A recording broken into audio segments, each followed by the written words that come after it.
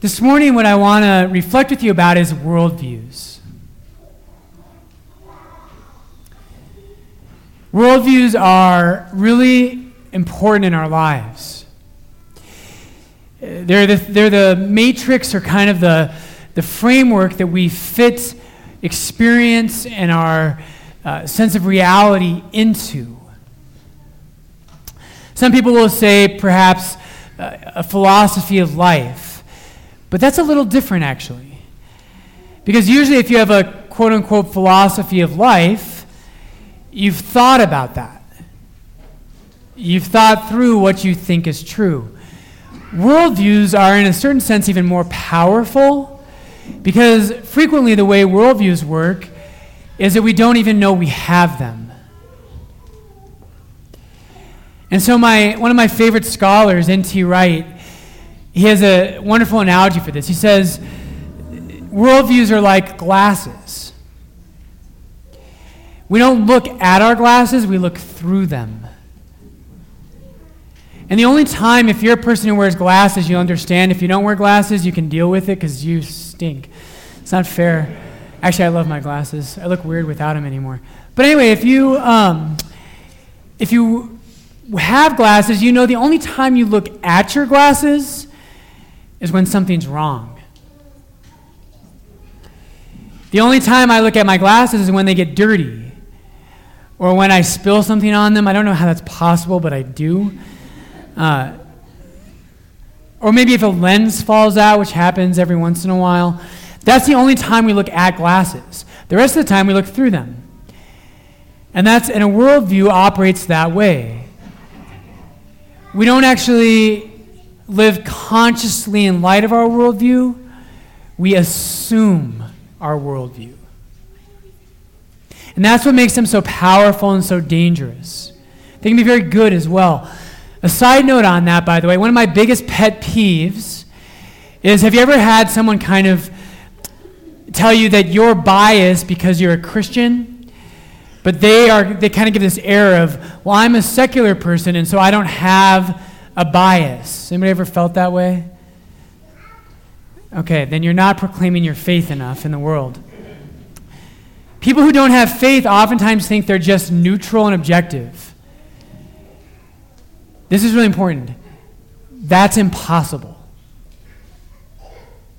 Anyone who knows anything about philosophy or knows anything about worldviews and the way human beings think, it is impossible for a human being to be totally neutral and objective.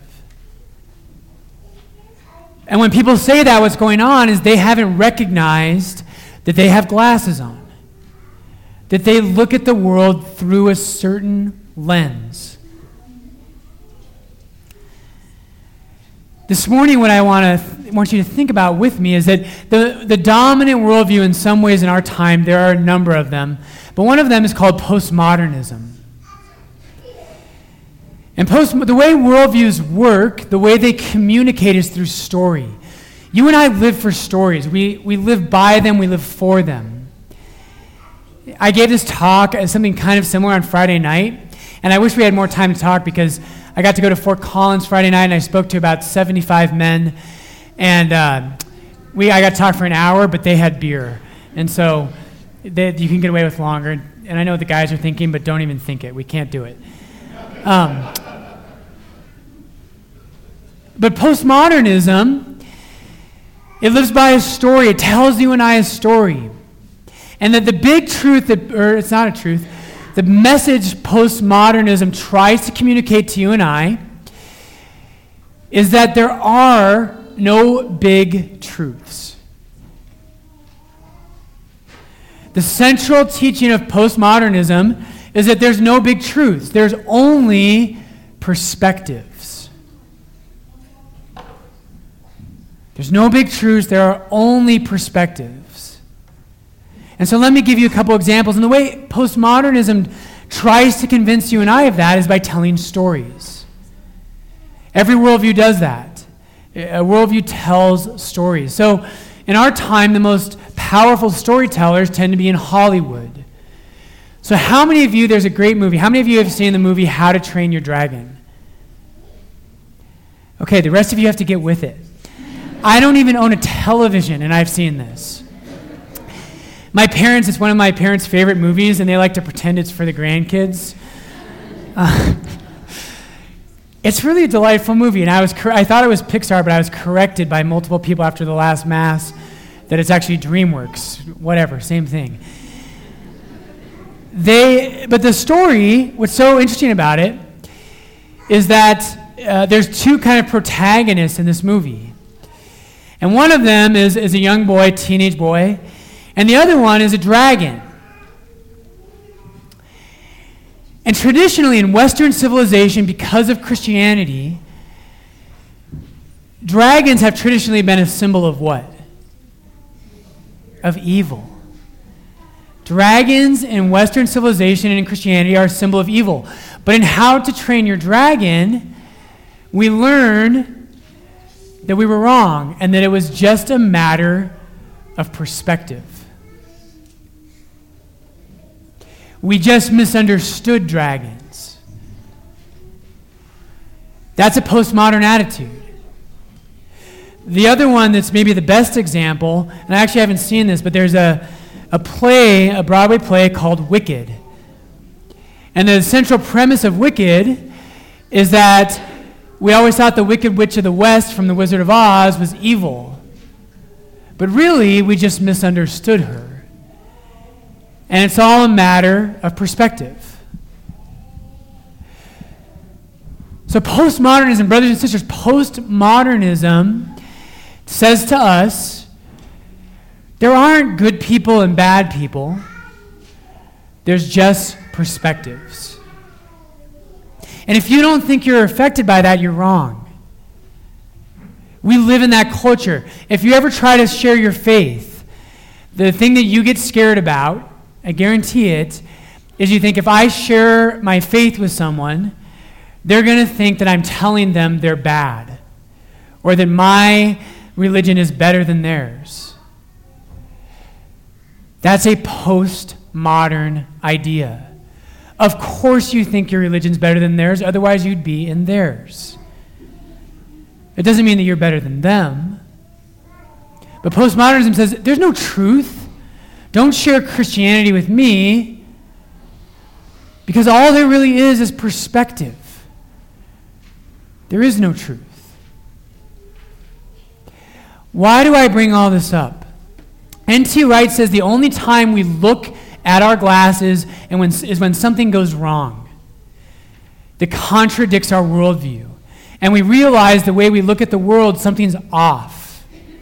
And the reason I bring all this up is because of the terrorist attacks in Paris on Friday. Something is wrong with the world's worldview. The great weakness of postmodernism, at least one of them, first, it's logically inconsistent, but secondly, postmodernism, brothers and sisters, cannot deal with evil. It can't do it, and here's why.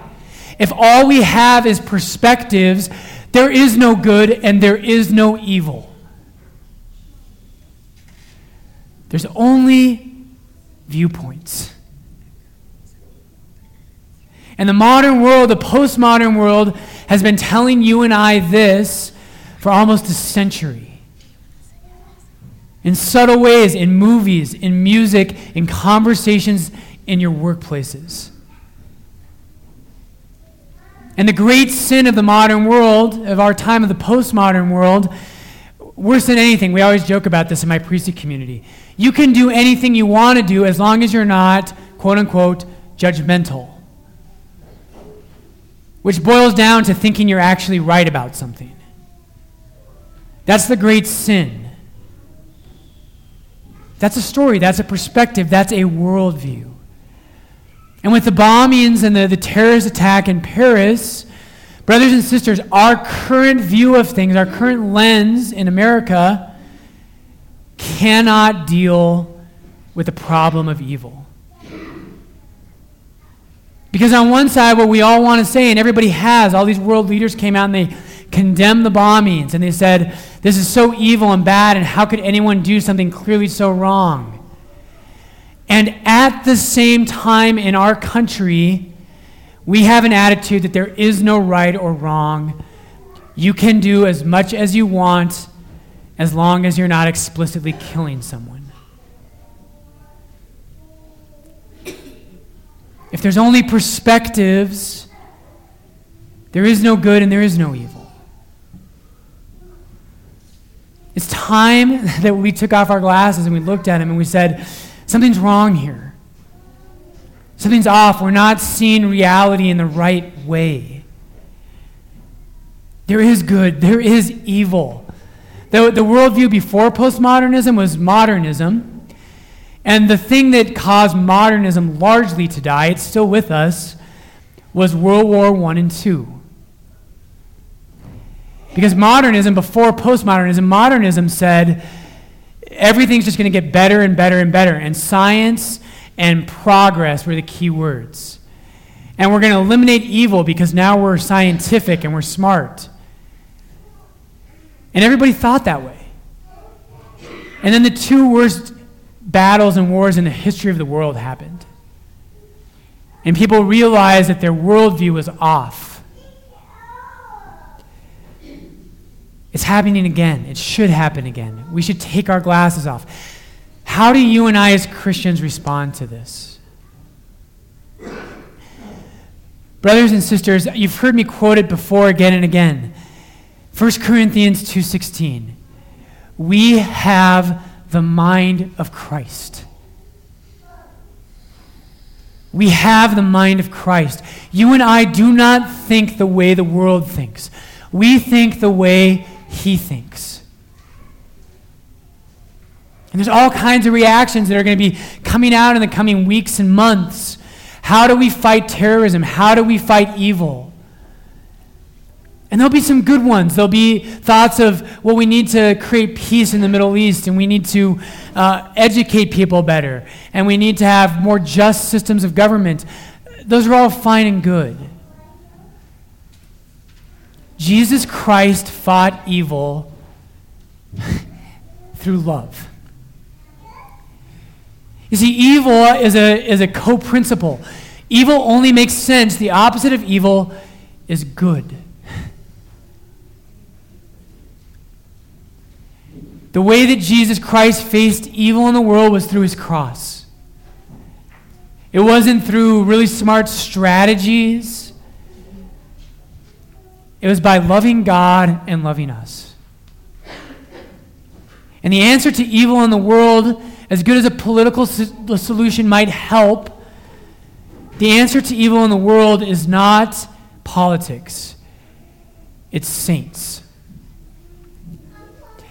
The answer to evil is Mother Teresa.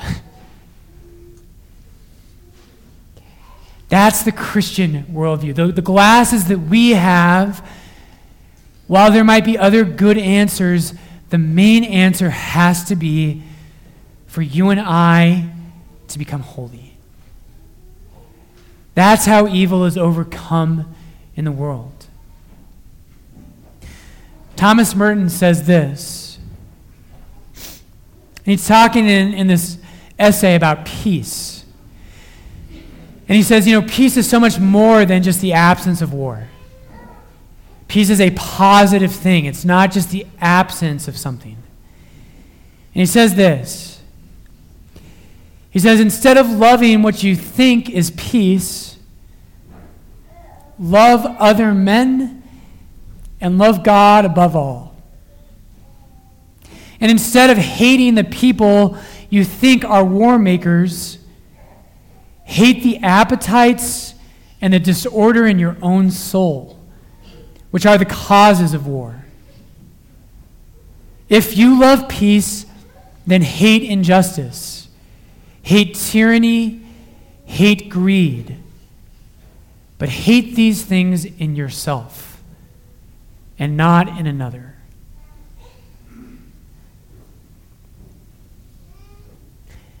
You and I have the mind of Christ. We're different.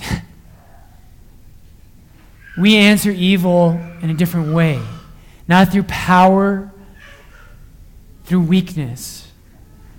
We answer evil in the world by knowing that Jesus Christ conquered sin and death in humility, in obedience, and in love. And so, Lord, very simply this morning, Jesus, we pray for the people of France. We pray for those who have died. We pray for our enemies. But Lord, we pray that you would make us truly good.